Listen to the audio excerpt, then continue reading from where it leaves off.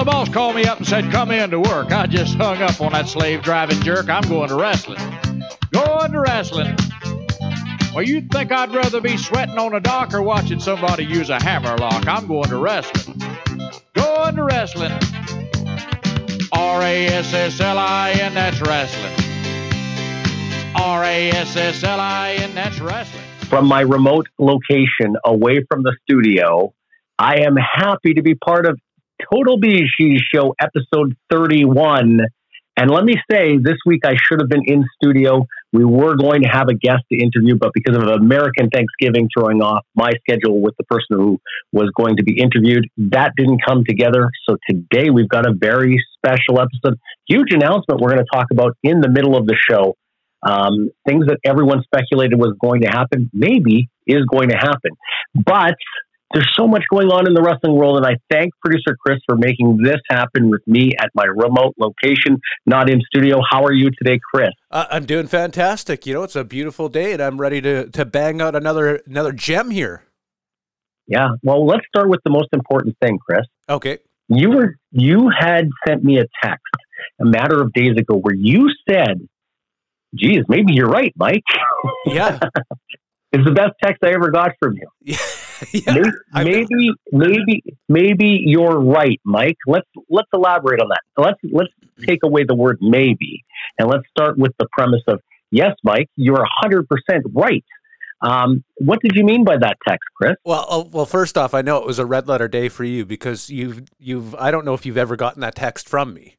Number one, I'm still smiling about it. I finally my wingman is sitting there admitting what he should have been admitting from the start, that I have some sort of sick intuition, and that when I say something, even if it seems wrong, maybe it's right. All right, let's not go too far on a limb here. I did use the word maybe. I know you've tried to jettison that like space junk from the ship, but I did say maybe you're right. And what we're referring to is the CM Punk Elite situation that's going on with AEW. Yeah. So in my world, maybe you're right means, okay, Mike's right, and I don't want to have to eat too much crow. Right. So I said right from the start, remember, and we should actually play all the audio of all the times I said it. I said right from the start, there is no way in the world of reality as I know it that Kenny Omega went into a locker room where it was so hostile that there might be a shoot.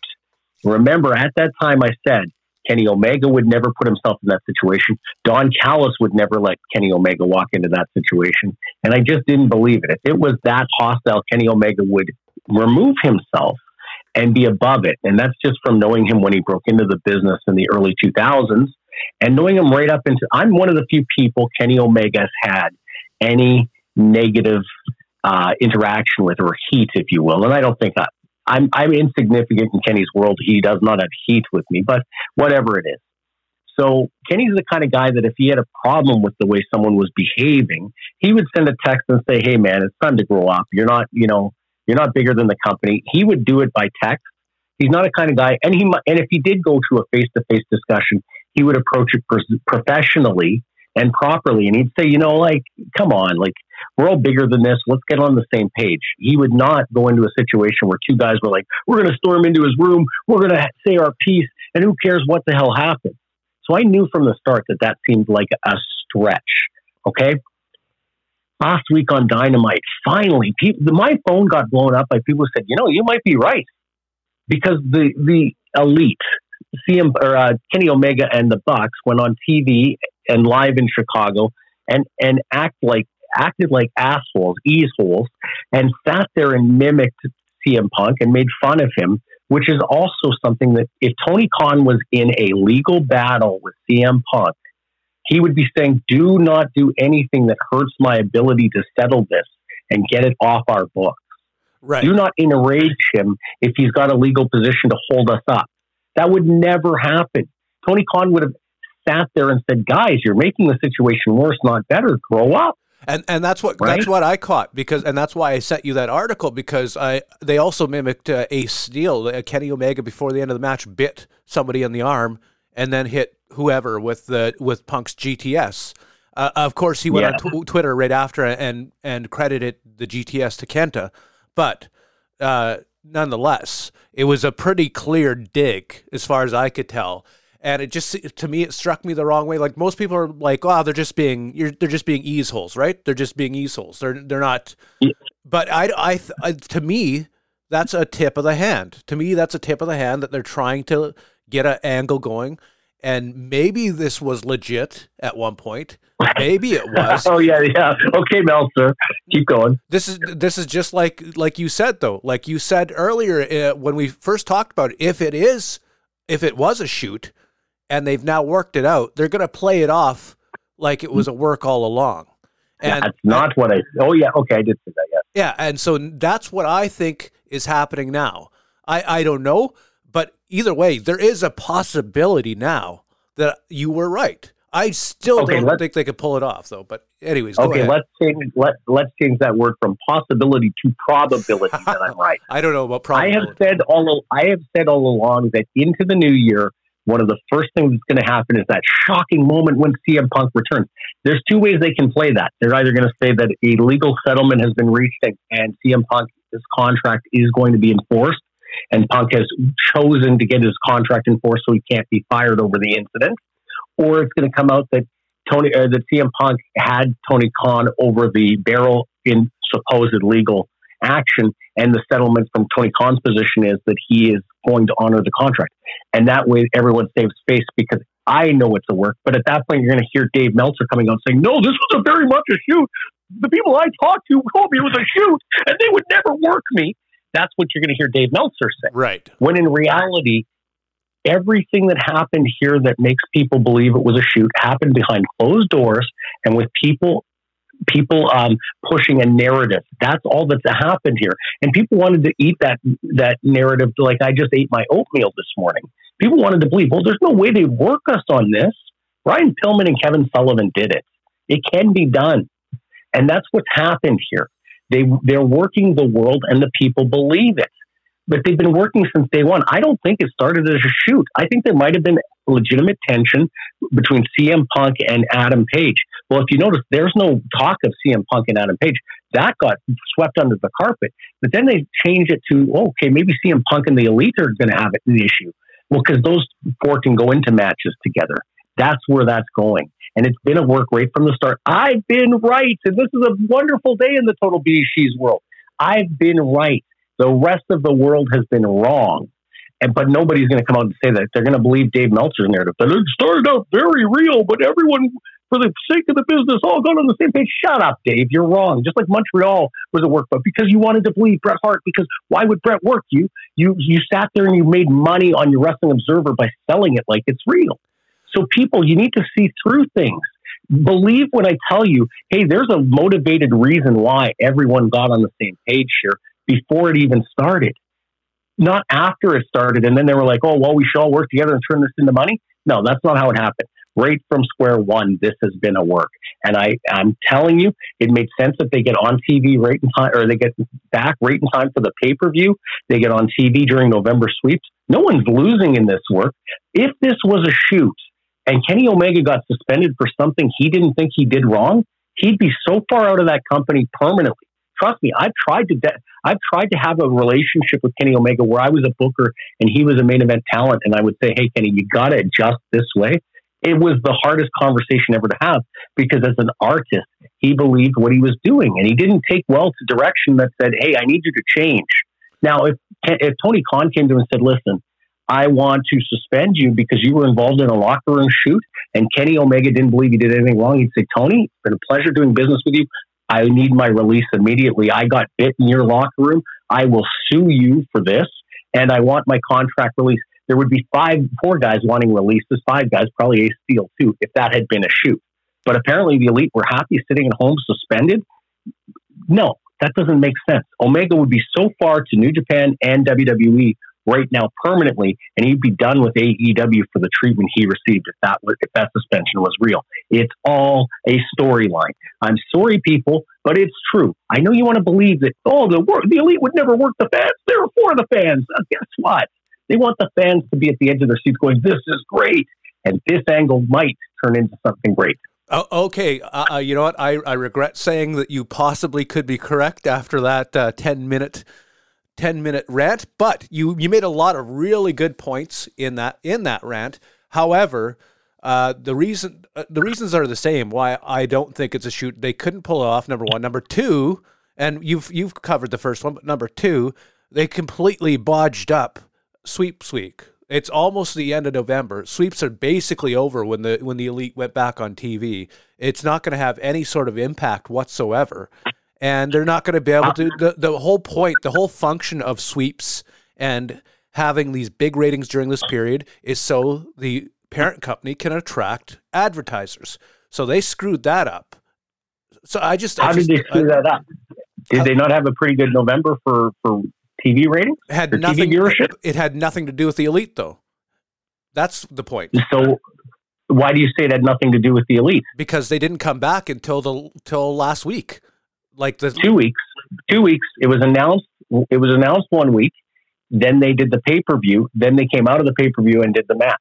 Yeah. So but they've only been back on TV. Announcements don't draw ratings on television. Okay, but what you have to understand is the key week that would have been tough for Tony Khan and his people to get ready for was actually the night before Thanksgiving, the Wednesday before Thanksgiving, right? Yes, that would have been this week. That's the night that you're sitting there going, this is going to be a tough night. Everyone's traveling. We're up against a lot. That's when they got the Elite into the ring. I know, but no. That's the toughest week in the month of November for them because they're building into a pay-per-view with MJF chasing the title. So they didn't need the Elite in the first week of November, and they didn't need the Elite. They announced the Elite in the second week of November, if I'm not mistaken, or was that the third? Either way, they had 2 weeks of building to that pay-per-view, which was the big main event money match of MJF against John Moxley. I got something to say about John Moxley. I don't want to change subjects. Get me back to Moxley in a second. Okay. The reason why the Elite debuted the night before Thanksgiving is that's the night where Tony Khan, or that's when they returned. That's the night Tony Khan's most worried about doing a 700,000 viewership, and that would look really bad for him. So strategically, it makes more sense that you would hold the Elite until that night. And I don't get why you don't see that. I'm right. You're wrong. Sorry. Thank you. You definitely aren't. And we'll move on to John Moxley. Tell me more about John Moxley. What struck you? So John Moxley is the top babyface in all Elite Wrestling. Does he look like a babyface? No, I don't think so. I think he's kind of a ugly. What's that word? He's kind of lumbering, and he's got that frown on his face. He could be sold as a tough heel. But if you haven't watched All Elite, and then all of a sudden you're watching it, and the first thing you see is him in a face-to-face with Danielson and William Regal, you think he's the heel because he looks like a mean, ugly person. Yeah. How are you going to sell him realize that your mainstream appeal is what you need to grow on. You've got the hardcore wrestling audience. The mainstream appeal is where you can grow. So why in the world is John Moxley your number one babyface? See, you could get by with MJF as your number one babyface because people see him on TV and think, oh, there's a handsome-looking fellow. There's a good-looking fellow. Kenny Omega should be your top babyface. What they're doing with Kenny Omega shows Tony Khan's not booker the world. He's not even qualified to be the booker of your local indie the way he puts his stuff together. Omega's a heel, air guitaring to the ring. Yeah, what a waste. You're not. I'm not hating you for air guitaring. It's like when I go to the bar and some guy's up there and AC/DC comes on and he air guitars and me and my buddies are laughing, saying, what a moron. I hope he goes and talks to a girl next so we can see him crash and burn. Kenny, do not air guitar to the ring. Bad enough you have to have Don Callis, the world's most uncool person, in your corner. Now air guitaring to the ring makes you look like an uncool person. You're the most talented wrestler in the world. Why are you doing these stupid things to try and, what are you hoping to accomplish? It's ridiculous. All right, I want to come back. I want to come back to Don Callis, but I want to talk about Kenny Omega here, or not Kenny Omega, rather John Moxley, because I think you're right about him being a heel. However, I think he can be effective as a face. Like him starting with the company as a face, I think that was good. However, it's played its course. Like it's over. And you tell me this every week. You're like, every time you see something with him, you're like, What is going on with this guy? And you're right. You're right about this. I'll give the devil his due here. You're absolutely correct. Jon Moxley should be turned immediately. But because he's just not effective as a babyface anymore. I think he can be effective as a babyface, as sort of that gruff character you're talking about. That can work, but it's over now. I just told you the two guys that should be top babyfaces, either MJF, which I would not do. Actually, the Wardlow could be a top babyface, but they buried him underneath in the secondary title picture because they're slowly building him to top. And Kenny Omega needs to be your top babyface because the world wants to cheer him as the greatest wrestler on the planet. I agree. That's how you build Kenny Omega. But, Kenny wants to have Don in the company, and Don has to be a heel. And okay, there you go. You've lost it. You're pissing away. When you have a wrestling company, your talent is your assets. It's how you present them to the world. It's not a legitimate sports competition where you have to beat the competition in a head-to-head combat. You have to beat them by how creatively you put them on the board. The way that they put Kenny Omega on the board, and that's what Kenny wants to do. This is on Kenny. It's not on Tony Khan. Kenny wants to be a part of this six-man trios thing. It's a waste of your talent, and it's not the best way to turn your efforts into money. And we just had Kenny Omega on the shelf for 9 months. Him being in trios is actually a waste of what is a short shelf life to return money to the company, and he's getting paid a lot of it. You need him in money singles matches where he's the babyface and he's working heels who he has to overcome as the best wrestler in the world. Ricky Steamboat never would have worked as a heel. Right. Kenny Omega fancies himself as having more charisma than Ricky Steamboat.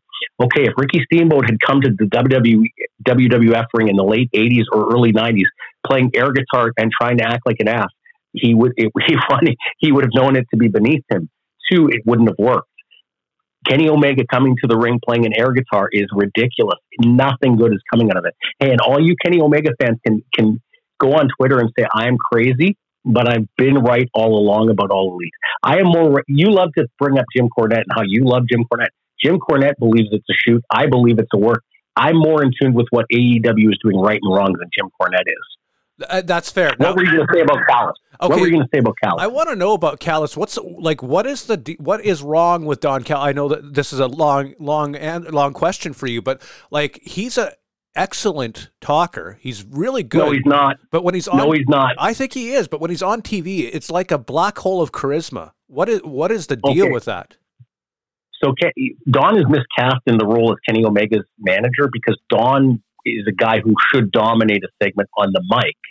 But with the Elite, they're not giving him much chance. He is there as a hanger-on because that's really who Don Callis is in life, a hanger-on. And he's actually, I said he was miscast. He's actually properly cast. Problem is when Don Callis talks, he is delivering a role. And it's every time he's ever talked in his career, he is delivering the natural. He is delivering Cyrus. He is delivering the Jackal. It's not natural. And that's the problem with Don Callis. So people are like, oh, I've loved Don Callis my whole life. Guess what? He just delivered the role that he saw. That's what's wrong with wrestling. If you watch what used to work in the 70s and 80s, guys weren't delivering the role. They were living the roles. They made the role believable because that's what the role was. Kayfabe meant you had to be who you pretended to be. You had to live it. When you went to the corner store, if someone said, "Hey, I really like I really like that you killed the babyface," guy might snicker, wink, and say thanks. But usually, if somebody said, "You killed the babyface, you're a piece of shit. Shut up and give me what I'm here for. Here's your money. Leave me alone." Yes. You still played the heel role. Don Callis is naturally a heel. He's an asshole in person. He's an ass. He believes he's some sort of special. But every time, if you go back and watch any Don Callis promo, go back and watch any Don Callis performance in ECW when he was considered the best color man in the business, and now watch it as if you're watching for him to be delivering the role, and you'll understand what I'm saying. It wasn't natural. The natural. It was Don Callis delivering a role, and that makes it unbelievable. Wrestling at its finest is when Bret Hart acted like the best there is, the best there was, the best there ever will be. It seemed real because Bret Hart believed he was those things. When Shawn Michaels was the Heartbreak Kid, he believed he was the Heartbreak Kid. When Steve Austin was Stone Cold, he believed he was Stone Cold Steve Austin. Look at the way he's lived his life before and since. Mick Foley, all those guys, the reason they're iconic characters is they managed to believe it. The one that's amazing is how the hell the Undertaker believed he was that. But he did it. He believed it. It wasn't like he was delivering a role. He made it natural to his personality. See, if Callis would just act more like Don Callis does in real life, people would hate him, and he'd be more effective. But in All Elite right now, his role is to just be a cheerleader. He doesn't talk much, and when he talks, he's there to reinforce the nonsense that the Elite is saying. I'm talking a lot about All Elite. The reason why I shifted from not talking about the big leagues to talking a lot about the big leagues is because somewhere along the line, in about episode 10, I started to see a lot of problems with the way Tony Khan puts his stuff together. And it's made it actually fairly predictable. It's made it very easy for me to see some of the flaws. One of the things I said last week when I was talking about what Impact Wrestling had to do was I said, let Tony Khan have another year where he makes another year of mistakes, because he made so many in 2022. He's going to make more in 2023 because he doesn't have a handle on the train that's on the rails. Right. And it's going to fall off the rails. Okay. And that's because Tony Khan... Okay, so I got something for you when you're finished here. Okay, go. Okay, so what would you do with Don Callis? Who would you put him with? I'm putting you on the spot here. We haven't talked about this beforehand, but Don Callis does have the ability, I believe, if he's not delivering like you say, to be a very effective heel manager. Who do you put him with? You are far too kind to Don Callis. Don Callis didn't deliver for Kurgan. No, give me one example where Don Callis has delivered for anybody. He hasn't. ECW. You're one of the false.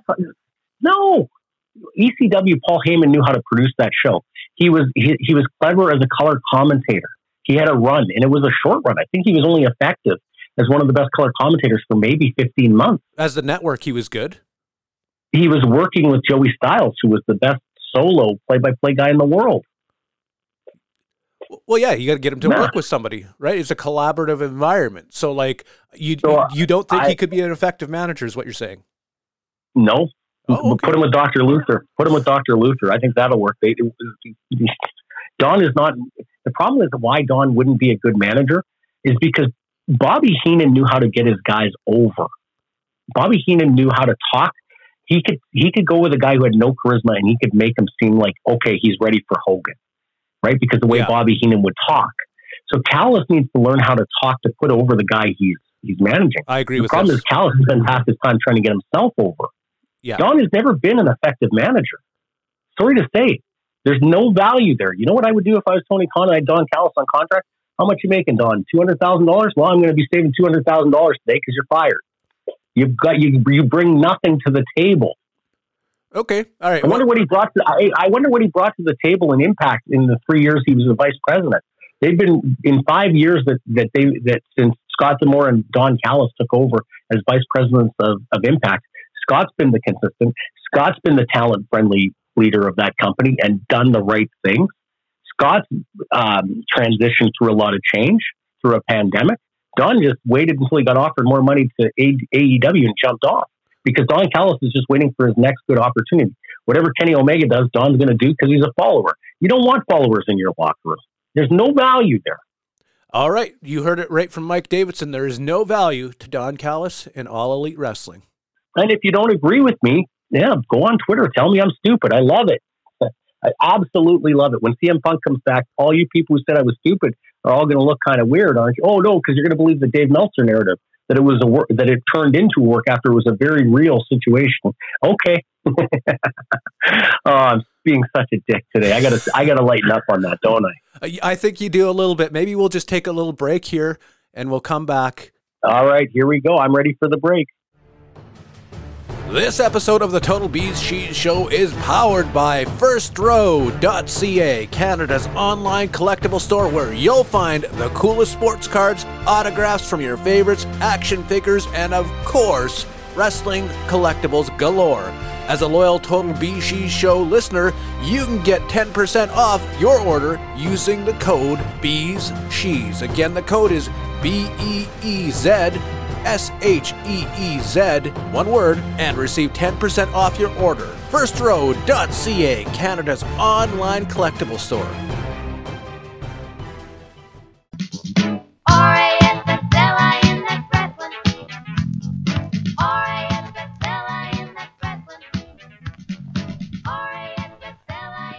We're back now. And Mike, I want to talk to you about something because it seems that Mike Davidson, you are starting rumors again that are unsubstantiated, and you had to delete a Facebook post as a result. Yeah, just like I said, CM Punk isn't really it's all a work, and everyone said, oh, you're wrong.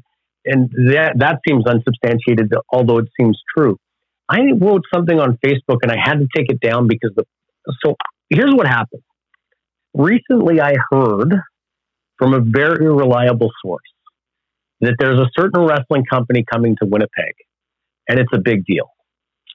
And I heard it from one source, and he said, but please, it can't be released yet. Don't tell anybody. Very, very specifically, don't tell anybody was what I was told.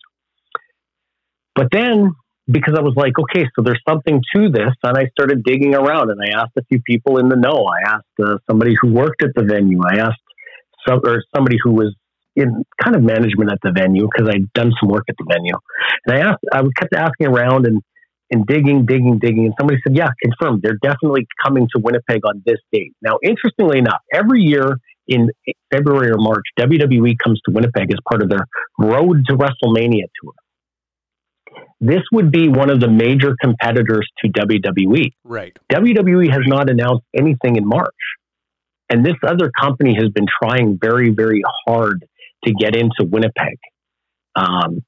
Probably because two of their biggest stars are from Winnipeg. Draw your own conclusion. Yes. I have heard that company has a date in Winnipeg. As I said in Facebook, which immediately got taken down. I have heard the exact date that they may be coming to Winnipeg. So as a wrestling fan, it's going to be a very, very exciting spring in Winnipeg, because if I'm even 25% true or 100% or 50% true, I'm not 100% true. Right. But if it's 50-50 right now, and I believe it's 90-10, but if it's 50-50 right now, Winnipeg fans are going to go berserk for this announcement. So why I took it down was because I originally was told, hey, they're coming in March, but don't tell anybody. And then I worked very hard to get outside confirmation, and I got confirmation from one person who said, yeah, that seems to be what's happening. And then I heard, yeah, exactly, it's happening, and it's happening on this particular date. And so that's what I put on Facebook. Right. But the person then said, hey, if I were you, I'd take that down. So obviously the person who told me the date said, hey, it's not 100% confirmed. But Winnipeg fans are going to love it. Not to bait and switch, but it's going to be amazing. Now, what effect will that be on the Winnipeg marketplace for independent promoters, or even the Canadian marketplace for independent promoters? Okay, so another thing I'm going to confess to, one of the things I've tried to convince Impact Wrestling to do is to book Winnipeg, because I think Winnipeg has 11,000 wrestling fans, because SmackDown on September 30th did 9,000 fans for live SmackDown. At the same time, the Winnipeg Blue Bombers did 33,000 fans for Winnipeg Blue Bombers versus Saskatchewan Roughriders. So you can't tell me that of the 33,000 at the IG Field that night, there wasn't at least 2,000 to 3,000 fans that would have went to SmackDown if they weren't at the Bomber game, right? So there's 9,000 plus 3,000 fans. That's 11 or 12,000 fans. That's how big the marketplace right now is for Winnipeg wrestling. So it should be a very exciting time for independent promoters to get serious and run a venue that's bigger than 200 people. Right. That's what you have to. If you're stuck running a 200-seat venue, the effort you're putting forth to fill it is an effort to fill 200 people. You're not sitting there going, "Oh, I've got 800 tickets to fill. I'm going to work that hard." One of the big criticisms I used to deal with is he's never going to fill that venue he's trying to run. I used to hear that all the time. People would scoff off. He's never going to fill that place. I didn't book the place thinking I could fill it, but I didn't want to book a place that held 400 people and only work that hard. If I have 2,000 tickets that I can sell, I ain't stopping when I can sell 400. I ain't stopping when I can sell 600. That means I'm less than halfway there. I'm working my tail off to get as many of those tickets sold as possible. Okay, so let's talk about the Impact thing quickly here. Yeah. So if you were in charge of that, how would you promote Impact? Because they don't quite have the profile of WWE and All Elite. They're an awesome company. They've got great talent, but you would need a larger market awareness. So how would you promote it? Are you going to is it going to be like radio and television? Is it going to be? So let's be honest here. Impact coming to Winnipeg, likely won't happen. Unfortunately, it should happen, but it likely won't happen. Impact coming to Winnipeg, though, they have more profile than your local independent wrestling company. 100%. Wrestling fans know what Impact Wrestling is. Wrestling fans might be curious about what Impact Wrestling is and may want to check it out to sample it. They have an advantage. Impact would draw 500 people in Winnipeg just by announcing they have a date and working hard in the market. So what would Impact do to draw their wrestling fans? Well, they would have to have a very strong social media push on their date. But if they just did social media, it will not do what it could do. If I was Impact, what I would do is I would strike a deal with Winnipeg Pro Wrestling and say, listen, we're coming into your marketplace and we need your help. So what we're going to do is we're going to acknowledge that we have 2 WPW matches on our undercard. So you're going to get 2 matches. You get to decide what they are. It's going to be second and fourth match on the show. It'll be announced by your ring announcer, comes into the Impact Wrestling ring. The following contest is brought to you by Winnipeg Pro Wrestling. That way they take the initiative as part of the partnership to push hard that showcase, right? So they're going to push it to their ticket base. So now their ticket base is guaranteed to be 350. That's why they have that string of sellouts. Work together to engage their audience to the Impact live event, right? Yes. So with their 350, and then there's a lot of hardcore wrestling fans in Winnipeg that would go check out an Impact show. So whether that's 200 or 500 people, now you have 500 to 800 people who want to check out this Impact show. Then you're going to have the wrestlers who aren't booked on the show who want to go there. Well, whether they can get a comp or whether they have to buy a ticket to get into the door, that's not for me to say. But they're going to be in the building, lumbering around. Now, a good advertising program, and that if you have the right top name on the show, Tommy Dreamer, Bully Ray Dudley, I don't know who else is. Rhino's on the Impact brand. They probably have a few other pretty good names on that brand. PCO, but if they use a big star on their brand to then be a part of their advertising, they might get 100 and 200 or 300 casual fans to come out and check it out. Now, all of a sudden, you could be at 1,000 people for Impact. Impact isn't drawing 1,000 people anywhere in North America right now. So for them to get into Winnipeg and do 1,000 people, they then have a marketplace that they can engage and try to become loyal, dedicated followers to their brand. That's why they should want to do Winnipeg. All Elite doing Winnipeg would probably draw 8,000 to 10,000 fans because Omega and Jericho are the 2 biggest stars on their brand. SmackDown or Raw coming here for TV would draw another 8,000 to 10,000 people. So what the local promoters in Winnipeg should be excited and should have the confidence right now to book a bigger venue and work harder to get that audience that's going to the big leagues. You got to get 10% of that to come to your local shows. That's what you should be trying to do. All right. So you would be looking for right around that 1,000 fan mark if you're running this Impact situation. If you're trying to get Impact foothold in the market, you'd be shooting for the 1,000 off the bat.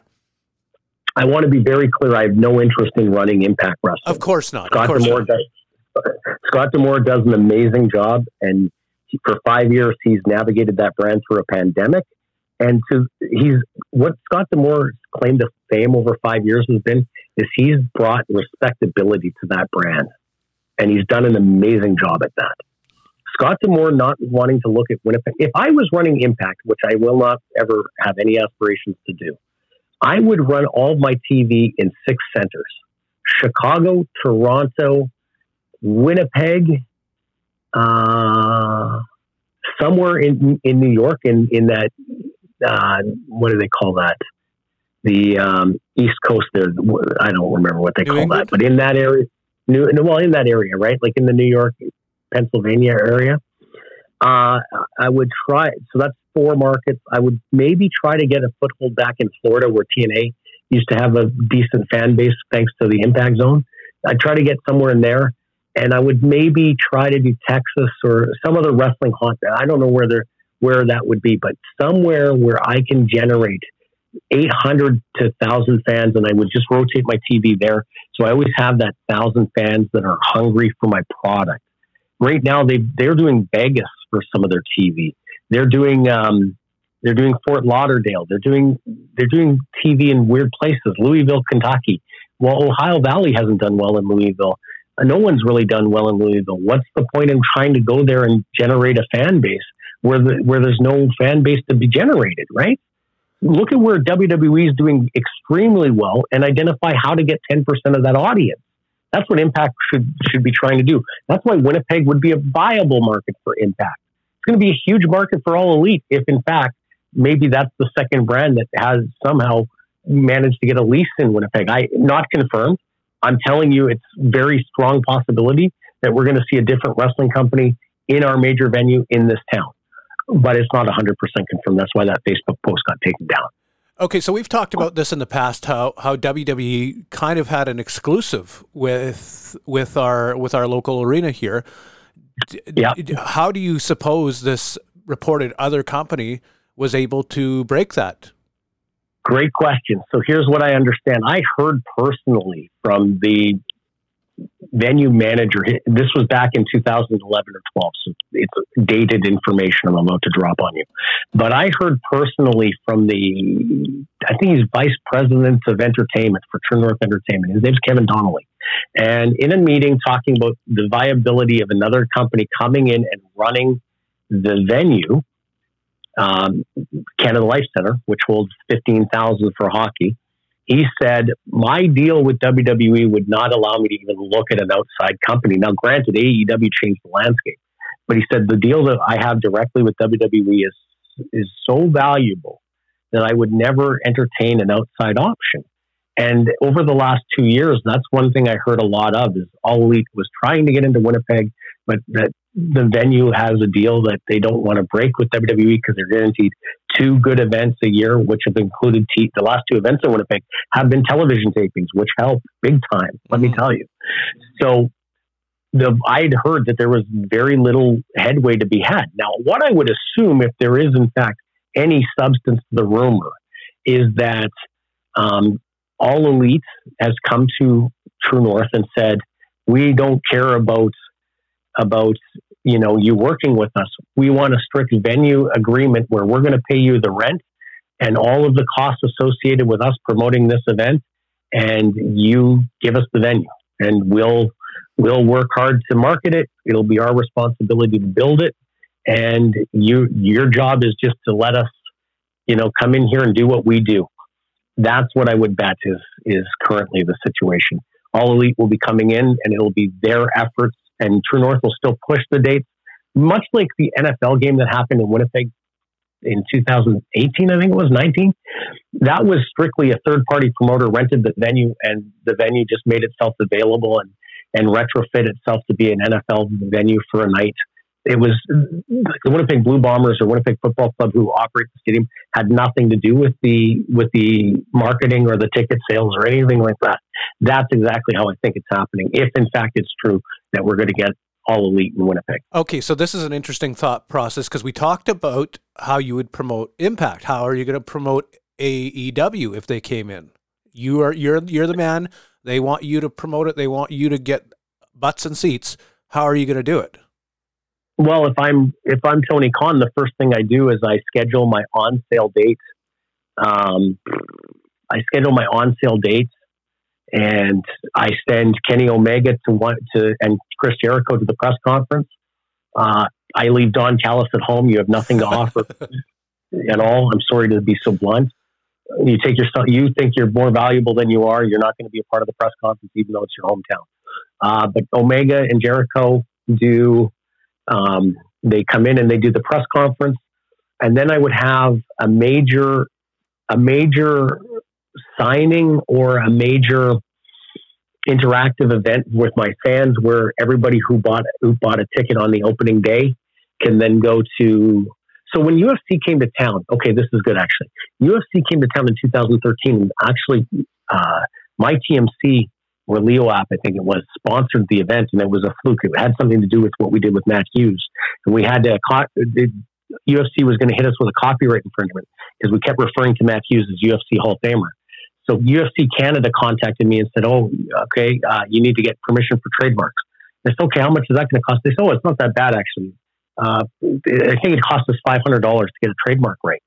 But the guy was so good to us. So I went to Jeff Dick. I said, hey, I got to pay $500 to get use the trademarks of UFC.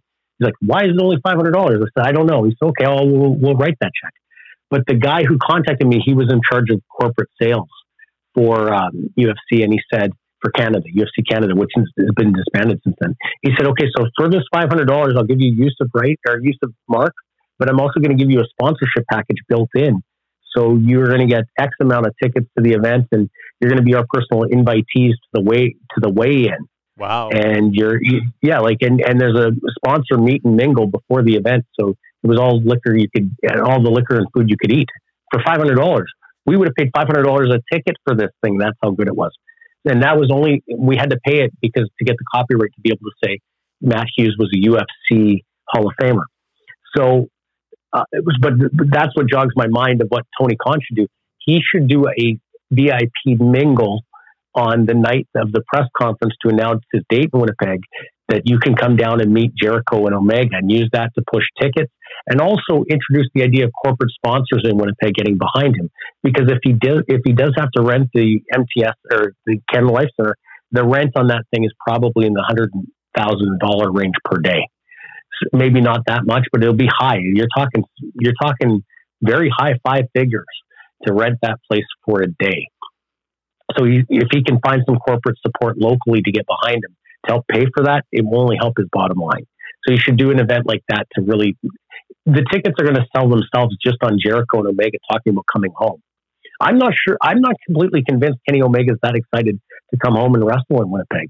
One thing I always heard about Kenny Omega was he was very frustrated that the media got behind him when he started to make it. After he became a star in Japan, when people would reach out to him and want to do interviews with him, he'd say, where were you when I was struggling at PCW in Winnipeg? Yeah. And we needed your support. Why would I do my interview with you now that I'm a big star? Wrong attitude to have, by the way, on Kenny Omega's part. Don't be mad at the media because they don't realize you're important when you're becoming important. Leverage the media when they want to acknowledge that you've become a big deal. That's my opinion. Yeah, and I agree with you. Like, I mean, I can see where Kenny would be coming from with that attitude, because you get a bit of chip on your shoulder. Like, now you want something from me, eh? Now you want something. But you're right. It's the wrong attitude to have. Yeah, they want something from you, but you want something from them as well. Well, in Kenny Omega's case, the media is always going to be there for him now. He is as big of a star to ever come out of Winnipeg as there is. Him and Jericho. So he can whenever he needs the media, he'll be able to get it. But he's going to need the media when All Elite comes to town and they need to sell 10,000 tickets. So that's really what he's got. And that's when he's going to turn it on, and he's going to do as many interviews as he can. Jericho's going to do as many interviews as he can. Egotistical Tony Khan's going to do as many interviews as he can. For some reason, no one's going to want to talk to Don Gallows. I don't know why. I know you think Don's a big deal, just like you think Luther's a big deal. Don is not a big deal. But that's what we're playing with now. I believe very wholeheartedly that Winnipeg is going to see an alternative to WWE for live entertainment this year. Okay, well, there you go, right from the horse's mouth himself. And I've never called you the horse before, but I guess that's what we're doing today. There we go. We're coming back with Mary Brown's mailbag, right? You better believe it, my friend. It's time for the Mary Brown's mailbag. Mary Brown's Crave Delicious. Who has 14 Manitoba locations? Mary Brown's Chicken. Who only uses Manitoba chicken? Mary Brown's Chicken. And who only uses Manitoba-grown potatoes hand-cut in-store? I bet you've already guessed. Even Mary Brown's coleslaw is made fresh in store from whole carrots and cabbage. Download Mary Brown's app today and take advantage of money-saving deals and even a secret menu. You can order ahead to get your Mary Brown's faster. Mary Brown's Chicken. Crave delicious. All right, Mike, we're back with the Mary Brown's mailbag, and we had a fantastic mega Mary Brown's mailbag last week. It was a lot of fun. I mean, people are talking all about that. Well, I can't believe how many people listened to that episode. It was our most, other than our first episode, it was the most listened to episode of the Total BeezSheez show. So when you're first in laughter that successful, you keep on going. Hopefully that momentum continues into this week. But yeah, what do we got in the mailbag this week? We got 3 questions in the mailbag this week that we're going to tackle. Right after the show, though, I'm headed over to Mary Brown's to get a Nashville hot Big Mary. Going to be good times. I'm actually headed to Mary. I went to Mary Brown's 2 days ago. Oh. And I had a Big Mary, just a regular Big Mary. And I loved it. So you know what though? I asked for no pickles. Why do people put pickles on chicken sandwiches? Oh, I like that. No, I like that. That's good. Maybe I got to try that. I've been resisting the pickles. I know it sounds weird, but it'll change your life. There you go. I'm putting a lot of pressure on these pickles. All right, here we go.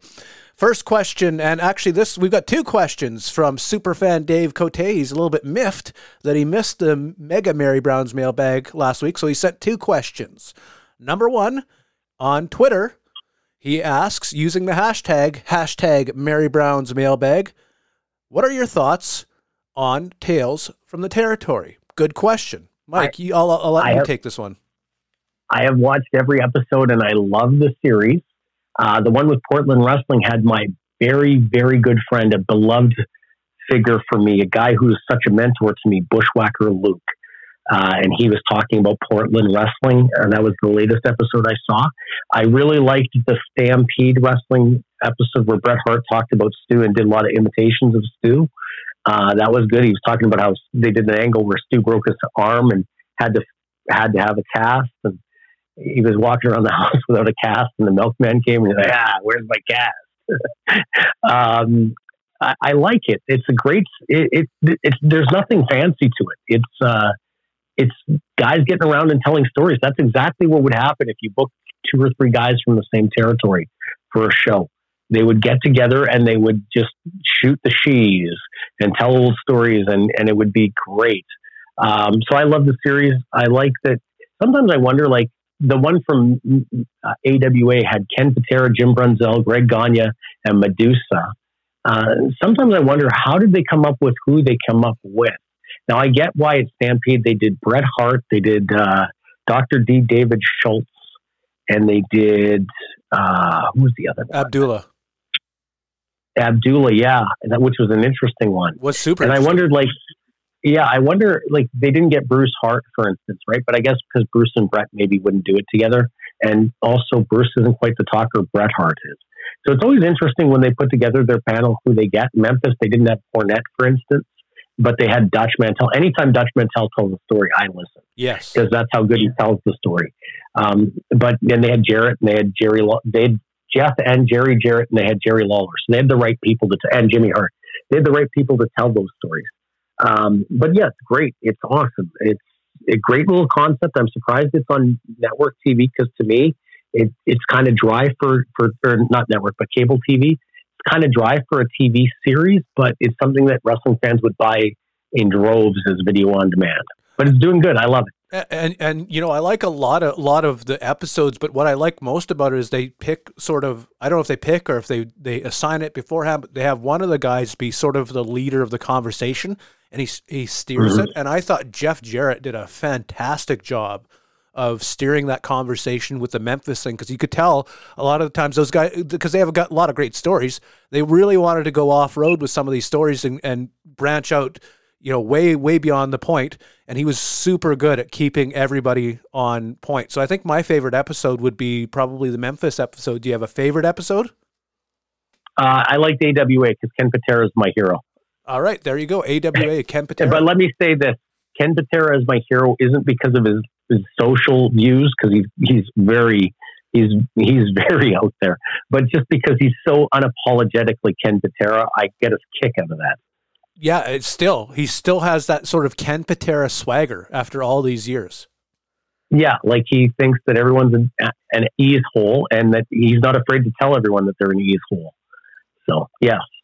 Okay, and the second question from superfan Dave Cote on Twitter, again using the hashtag Mary Brown's mailbag. He says, do you think that wrestling appreciates its fans or just assumes the hardcores will always be there?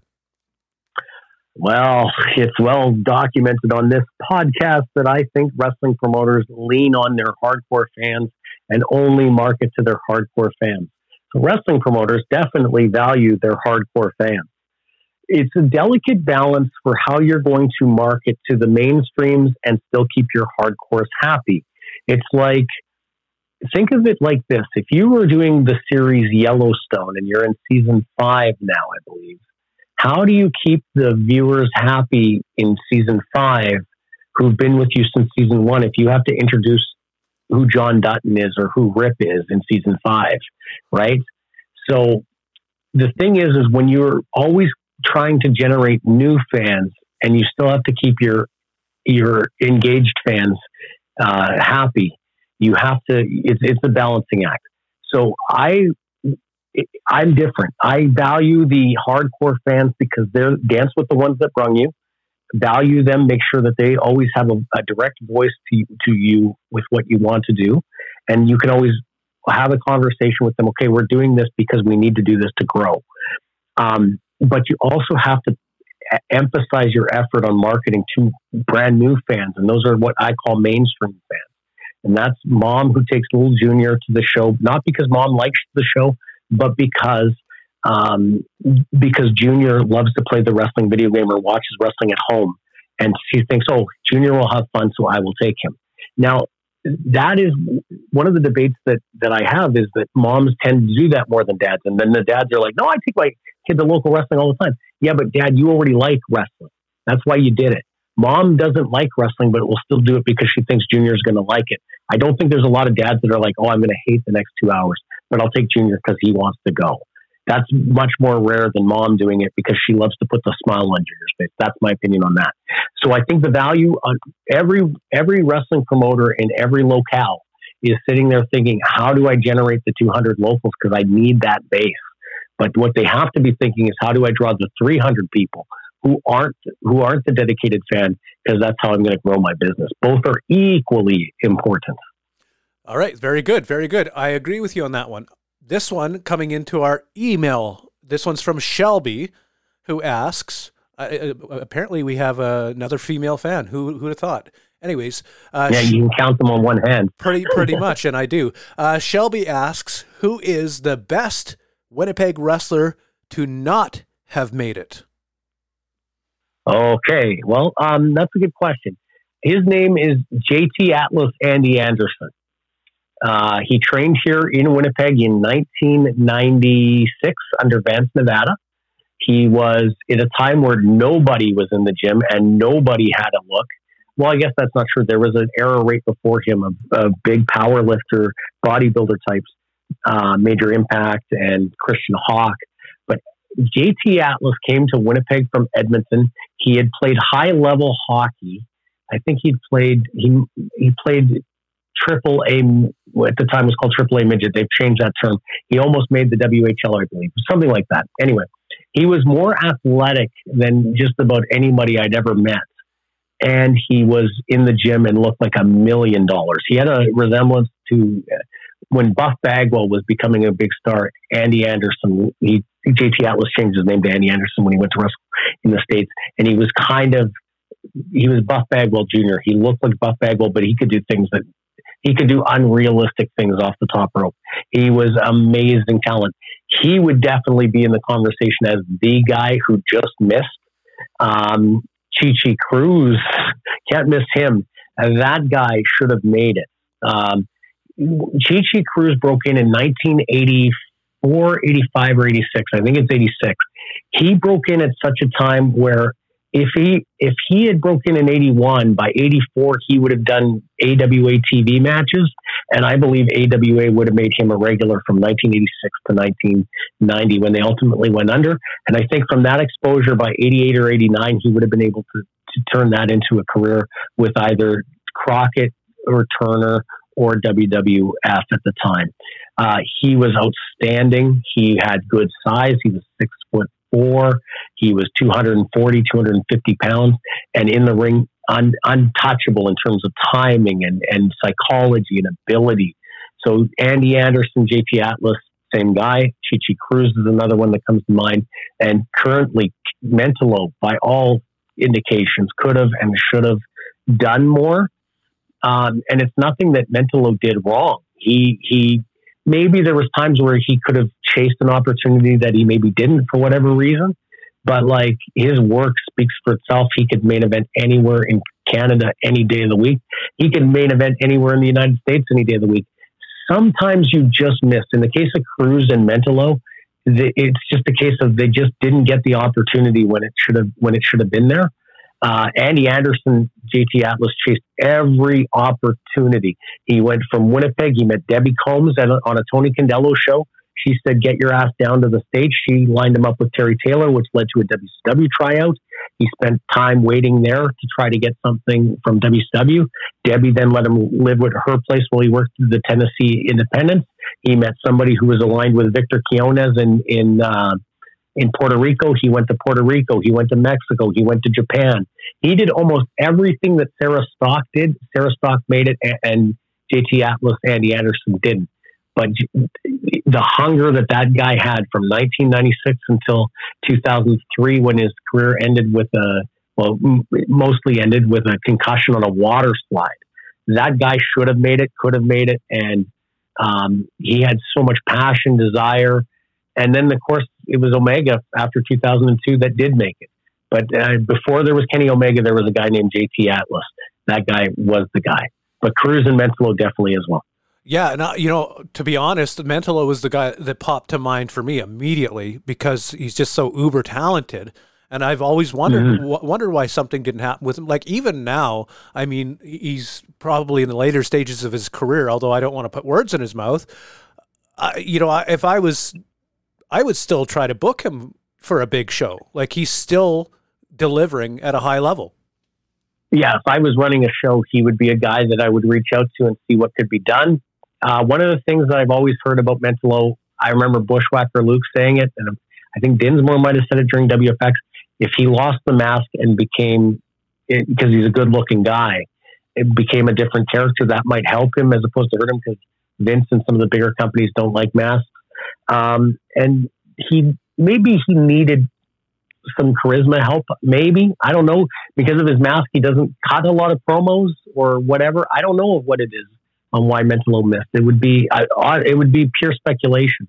I think it's just a case of timing. He never got the opportunity when he should have got it, and just missed because of lack of opportunity. But when you say Mentolo, I would debate with you and say Cruz.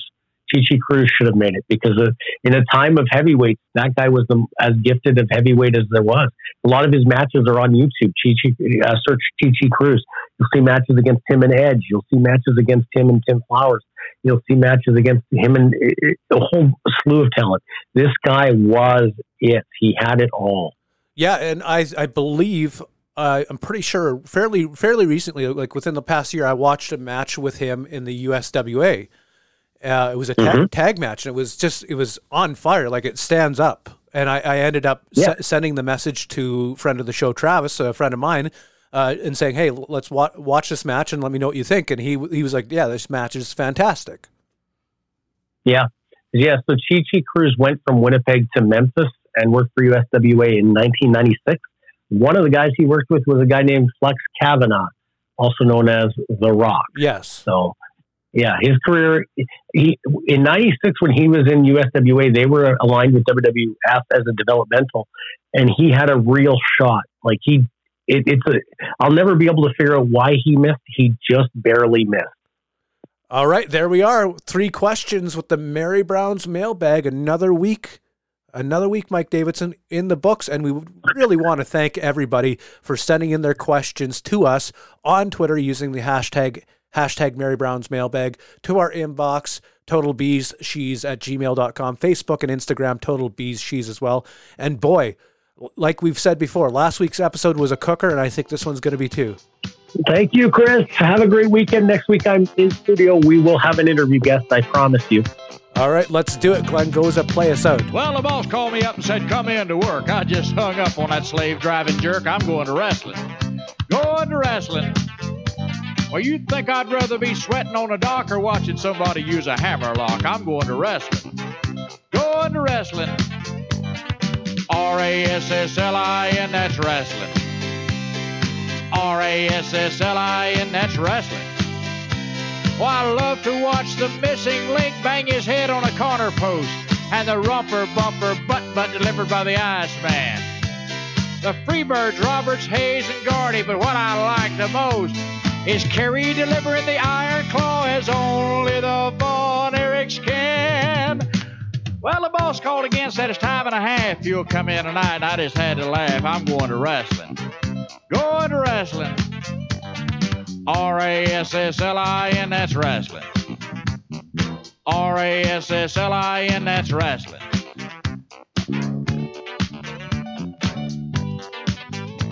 Well, my girlfriend called, and friend, she could be a model for Fredericks of Hollywood, but she was hassling. Really hassling. Said I could come over early and stay real late, but I told her, honey, if we have a date, we're going to wrestling. Going to wrestling. R-A-S-S-L-I-N, that's wrestling. R-A-S-S-L-I-N, that's wrestling. Kevin Von Erich, when he's really high and flying. I like to see Ric Flair when he's out there strutting. Andre the Giant must be 7'9". Well, I wouldn't miss this for a dozen girls, and I wouldn't miss this for nothing. I said, honey, I hope you ain't hurt. She said, I'm putting on my wrestling shirt. I'm going to wrestling. Going to wrestling. R-A-S-S-L-I-N, that's wrestling. R-A-S-S-L-I-N, that's wrestling.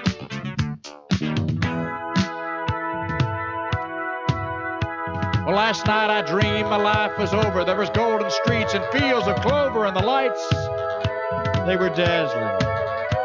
I looked for old St. Peter at the pearly gates. I found a note that said, I won't be too late. I'm going to wrestling. Going to wrestling. R-A-S-S-L-I-N, that's wrestling. R-A-S-S-L-I-N, that's wrestling. There's Gentleman Chris Adams with his super kick in place. Young Mike Von Erich with his own Iron Claw. And I'll never forget the classic matches of the 70s and 80s. Two champions, Harley Race and David Von Erich. St. Peter told me as he let me in, from now on, every Monday and Friday, Glenn, we're going to wrestling. Going to wrestling. R-A-S-S-L-I-N, that's wrestling. R-A-S-S-L-I-N, that's wrestling. Boy, if I'd known this was going to happen, I wouldn't have bought those advance tickets. By the way, St. Pete, are you sure these wings will fit in a ringside seat? Is Fritz coming up here anytime soon?